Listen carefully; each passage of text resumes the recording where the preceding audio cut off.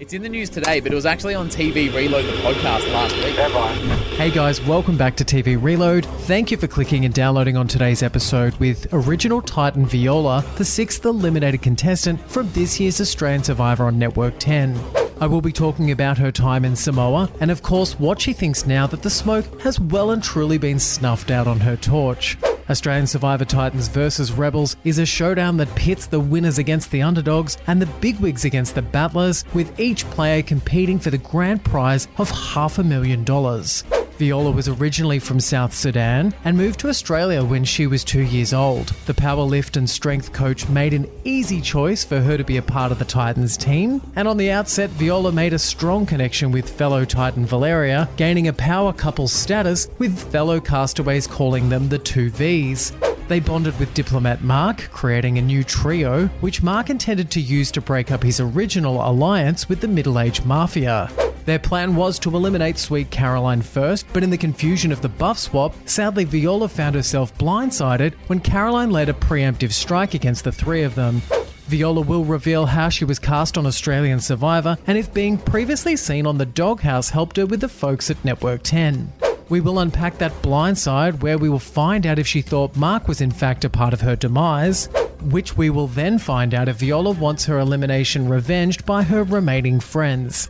I will ask Viola about how Alex comes across in real life and what she thinks of contestants like Aileen, Raymond and Scott, who have been getting a little less screen time. Plus, we will find out why being malleable is important and why tight bonds with fellow contestants makes you an easy target. There is so much to unpack with Viola, and she is really fun to chat to today, so sit back and relax as we dive just that little bit deeper into the world of Australian Survivor.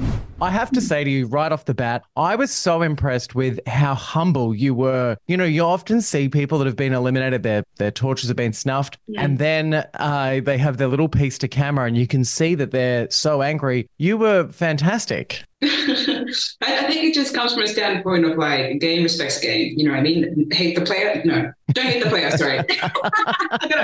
Don't hate the player, hate the game. I think in a game like Survivor, and when you know what everyone goes through and you know the decisions they have to make on the day to day, you can respect good gameplay when it's being shown. So I was like, listen, it is what it is. Respect to you. How did you treat the game of Australian Survivor? I mean, what were your biggest influences when it came to taking on this sort of a competition? Yeah, so one of the biggest one was Shani. I think Shani's like social gameplay really just showed how important that was over things like physical gameplay. It'd be really easy for me to go in and, rely on the fact that I'd be decent at challenges and think that's going to get me through. But I knew that wasn't going to do much for me in the long term. So I knew I had to rely more so on finding a strong person that I could align myself to, which being Mark and Valeria. I think that strategy works really well for Shani, and I was prepared to follow a similar gameplay. But I think I just should have put a bit more strategy into it. There is a lot of people that will do their research before going in and they'll watch specific players and assume that timeline will play itself out the same way, where the game is different every single time. And then you throw something like Titans versus Rebels, which by name alone, they are going to throw things out of whack. They're going to do things differently. When I got onto that island, right, because I knew why they selected me, but I didn't know who else they selected. So I remember we're all sitting around in a cubicle circle. We just met each other. We just sort of sussing each other out. And one by one, every Titan is saying why they're a Titan, what they do for work.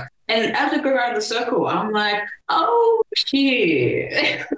I'm a little fish in a really, really, really big pond. So I think the Titans really were Titans because of the stuff they've done in life. At the same time, I think it put me in such an interesting predicament where I was lucky in the sense that everyone was a first-time player, but unlucky in the sense that I'm playing with players that used to be in the top of their game. So I'm like... True. I mean, there was a lot of chatter about you being on another show, The Doghouse. And that was really interesting because I was reading on the comment section last night, people were wondering whether that was a little step into television and did that help you get onto Australian Survivor? I just assumed they were unrelated, but what can you tell us about that? So they're unrelated. Even when it was so funny. I didn't tell the Doghouse anything about Survivor because it's a very closed and confidential sort of thing, right? And I didn't know if I could even tell them. So I was like, listen, I'm not going to shoot my shot because I want to have a big mouth. So I didn't tell the Doghouse anything about me being on Survivor, but I did mention to Survivor that I was on the Doghouse. And I think even with that, when I got off the show, it was like, what, a few weeks, and then straight away, looking skinny as hell, I was off to filming The Doghouse. So the two shows, they had like absolutely nothing to do with each other. And it's so interesting, everyone thinking that like, I have these secret connections, da, da, da. I'm like, no, babes, I just applied. I applied and my personality spoke for itself. And I just always think it's so funny because, like, you know, when we look at things, you know, we simplify and we always believe we know something. With the nature of the way you could be cast on a show like Australian Survivor and take part in a competition like this, those two things seem very unrelated to me. But for the untrained eye, they probably thought, well, it's both Channel 10. I guess it makes sense. But I think what The Doghouse did teach me in preparation for Survivor, I guess, was the production side of things and like being aware that like, oh my gosh, there's a reality of the actual show being like, you really got to live through the conditions. So I think it prepared me to not expect something so vast from what I was going into. And I think on top of that, it really taught me as well that like the way you come across, it comes from the words that you say. Treat people how you would in your day-to-day and you'll be okay. So I think that really helped me a lot. I think The Doghouse, it gave me a bit of heart and I was able to take onto the show. I thought you were going to say, I learned from The Doghouse, if you sleep with dogs, you catch fleas. See, I'm bad. I'm not that bad. No. I mean, I think it's an unrelated quote again. It's funny that you mentioned the conditions because it does seem like at this point of the competition that the castaways are getting a little bit more conditioned to the conditions, I'd say. Over time, you could just kind of accept your new reality, right? Because like everything that happens is everything that happens. You don't know what's happening in the outside world. So in many ways, you start to accept certain things, like, you know, the fact that your back's always going to be crooked when you sleep, or the fact that your stomach is always going to rumble to some degree. I think after a while, you accept it, but at the same time, it does get harder.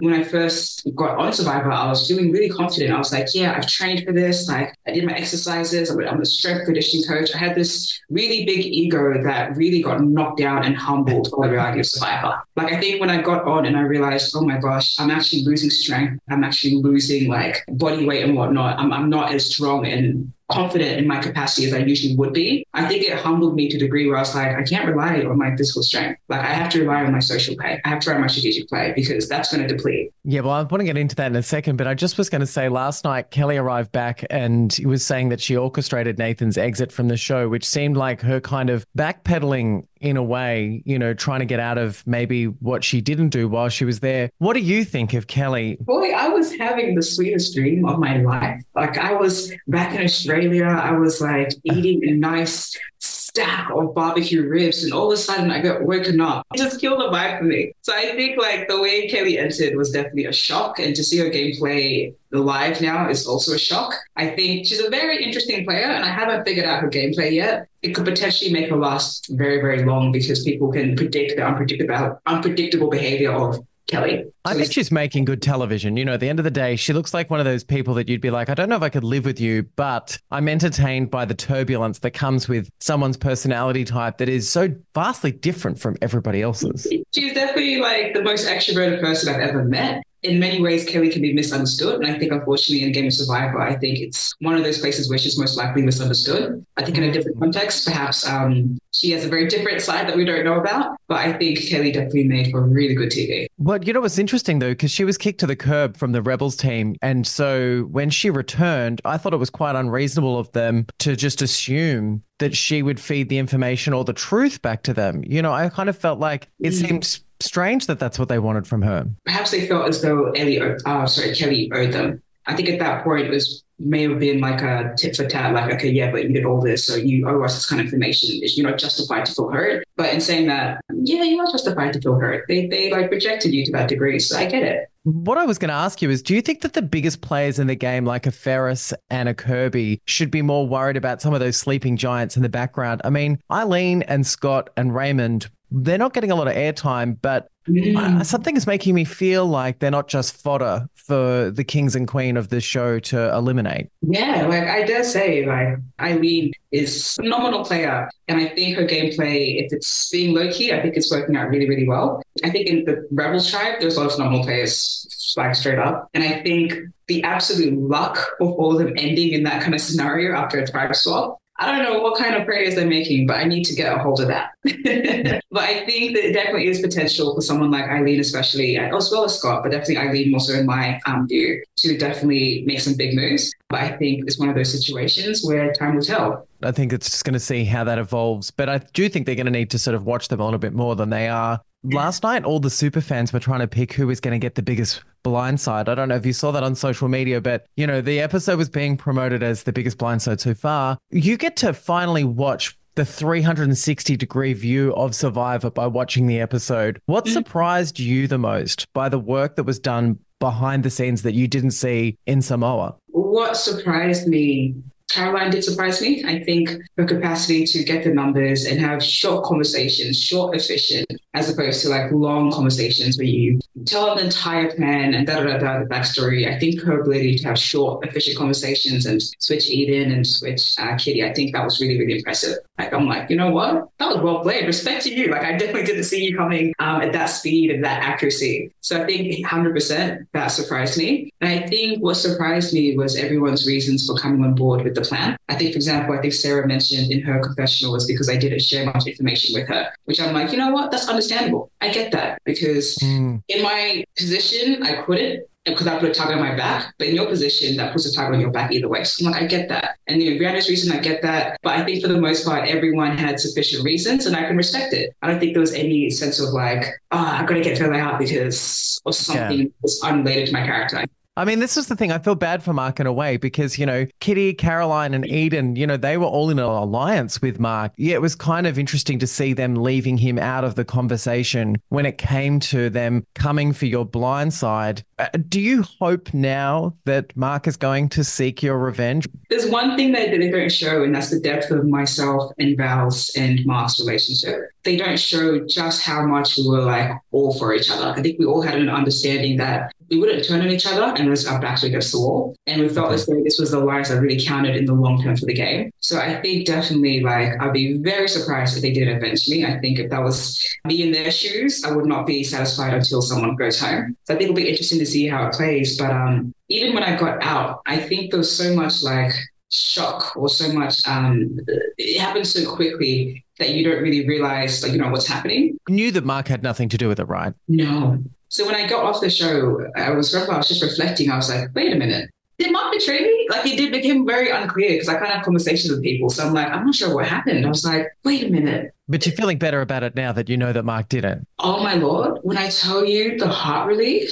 Did you send him a Christmas present this year? Yeah. Well, actually, went and visited Mark. I've hung out with Valeria multiple times. Mark's in Brisbane. I went over and met him and his wife and whatnot. So I think we have a very close friendship between all three of us. So it works out. Surely after a few drinks, then he would have revealed that he had your back, right? But I guess you still, even when they would tell you that in the real world, until you watch it on the television, until you watch to see how it happened, you'd still be slightly reserved. I think a lot of people have been talking about this, and in the game of Survivor, any kind of alliance that is super duper strong or a real connection that is formed can be a bit of a weakness to your game. And you, with the 2V alliance, does that make you now wonder and second guess whether or not it was a good idea for you to have such a strong connection with Valeria? Yeah, I felt as though at the point in the game where me and Valeria were forming our connection, it was a point in the game where everyone was forming connections. We sort of broke up into individual pairs and trios based off the friendships we had. For that reason, I felt as though myself, even though me and Val were very, very close, I felt as though it wasn't something that should be targeted considering everyone had their own person in their own regard. But I think looking back now, especially seeing, Winner and Jaden's gameplay, where their ability to be malleable, I think it makes them very flexible as a player and very easy to align yourself with. Because you know that they're working in their best interest. So I think in the future, perhaps I'll consider it. I think it just really depends on the characters I come across. I think if I was to recognize another version of Valeria or someone else with that kind of similarities, I think it'd be very difficult for me to not align myself with them. But I think I'll definitely be a lot more covert about the depth of their lives. I think malleable is the word, isn't it?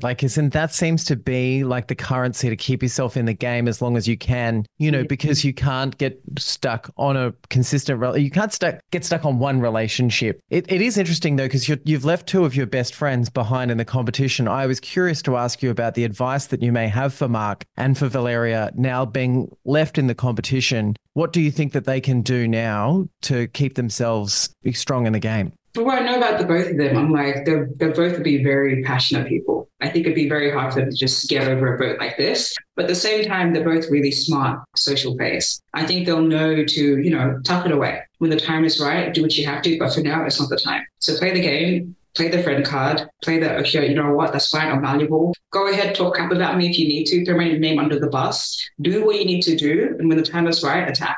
Interesting. It is interesting. I think that's good advice, though. We always knew you were smart, girl. How about Alex? Alex is, he's got an interesting fan base that's from behind the scenes. I think most of them are people who are enjoying him in his Speedos. But I'm really curious to know about how Alex is being perceived, because he kind of is coming across as the goofy outsider in a way, or is he playing a good game? I'd love to know what you have to say about Alex at this point of the competition. Yeah. So from the short time I spent with Alex in the game versus what I'm seeing like being played out in front of me, I think my initial intuition about Alex was correct in being that he is anyone but himself. He will do what you need to do. He will vote when he needs to vote. He will struggle up if needed. As long as it's not him, he will do what he has to do. And you know what? I like to respect that. I think on the surface level, he's a very sociable player. He knows how to connect. He has a lot of experience he can draw from. But on the surface, if it's you, it'll be you, as long as it's not me. Fair play. I love the fact that people refer to Caroline as Sweet Caroline, because she's nothing but sweet girl. And Kitty, as well, both of those women, they've got a very serious gameplay that's going on behind the scenes. But, you had a relationship with them at some point. So I just was curious about what exposed that fracture in the relationship you had with those two women, because at one point it did seem like, you were able to use that friendship. There was always a bit of wariness because you had myself and Val, and then you had the Middle Age Mafia, and then you had Mark trying to be the super glue that kept us together almost, right? But there's always that slight understanding that, yes, we're a larger group, but there's also fractures within that group that will become apparent at some point.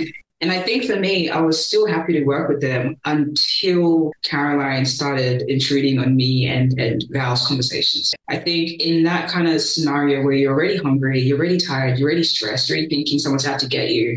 And then when you have someone so blatantly adding themselves into the conversation and stopping conversation that could be strategic, even conversation that could just be fun, I think it definitely made me have her as a potential threat to my game. She kind of reminded me in a way of when your mum would try and hang out with your friends, Boy. Because how she says totes, she was in a conversation with you two and then she just joined the conversation with totes. And I was like, girl, there's a certain age that I think that you can't, I'm now being so ageist and people are going to come for me, but I feel like there's an age that you can't say totes. Do you know what I mean? Are you trying to get me in trouble? I already have Twitter coming after me because I call them senior citizens. I can't be involved in this. I think that's enough. I think we go. I think we know what you feel. But it's interesting because those fractures happened at the same time then for Mark and Eden. You know what I mean? The fracture there appeared for them at the same time as the fracture on the other side. Was there something we missed there? Do you think that Mark had done anything to upset Eden? I feel as though Mark and Eden respect each other, but at the same time, there's always the understanding that we are so similar in our gameplay that at one point, someone's got to cut the other out. I think It was like a weird sort of truce where it's like, not yet, but we kind of need each other, but at some point it's going to happen. So I think the more Mark started to side with myself and Val, especially after the vote where Eden got nervous, I guess the more that sort of made the fracture a bit more apparent in that degree. So I think on both ends, they were becoming suspicious of each other, and that kind of, I guess, rippled out in the effects of everyone's individual lives. I've been asking everyone as well in the name of Survivor, finish this sentence, from what you now know, if you can finish this in a sentence, in the game of Survivor.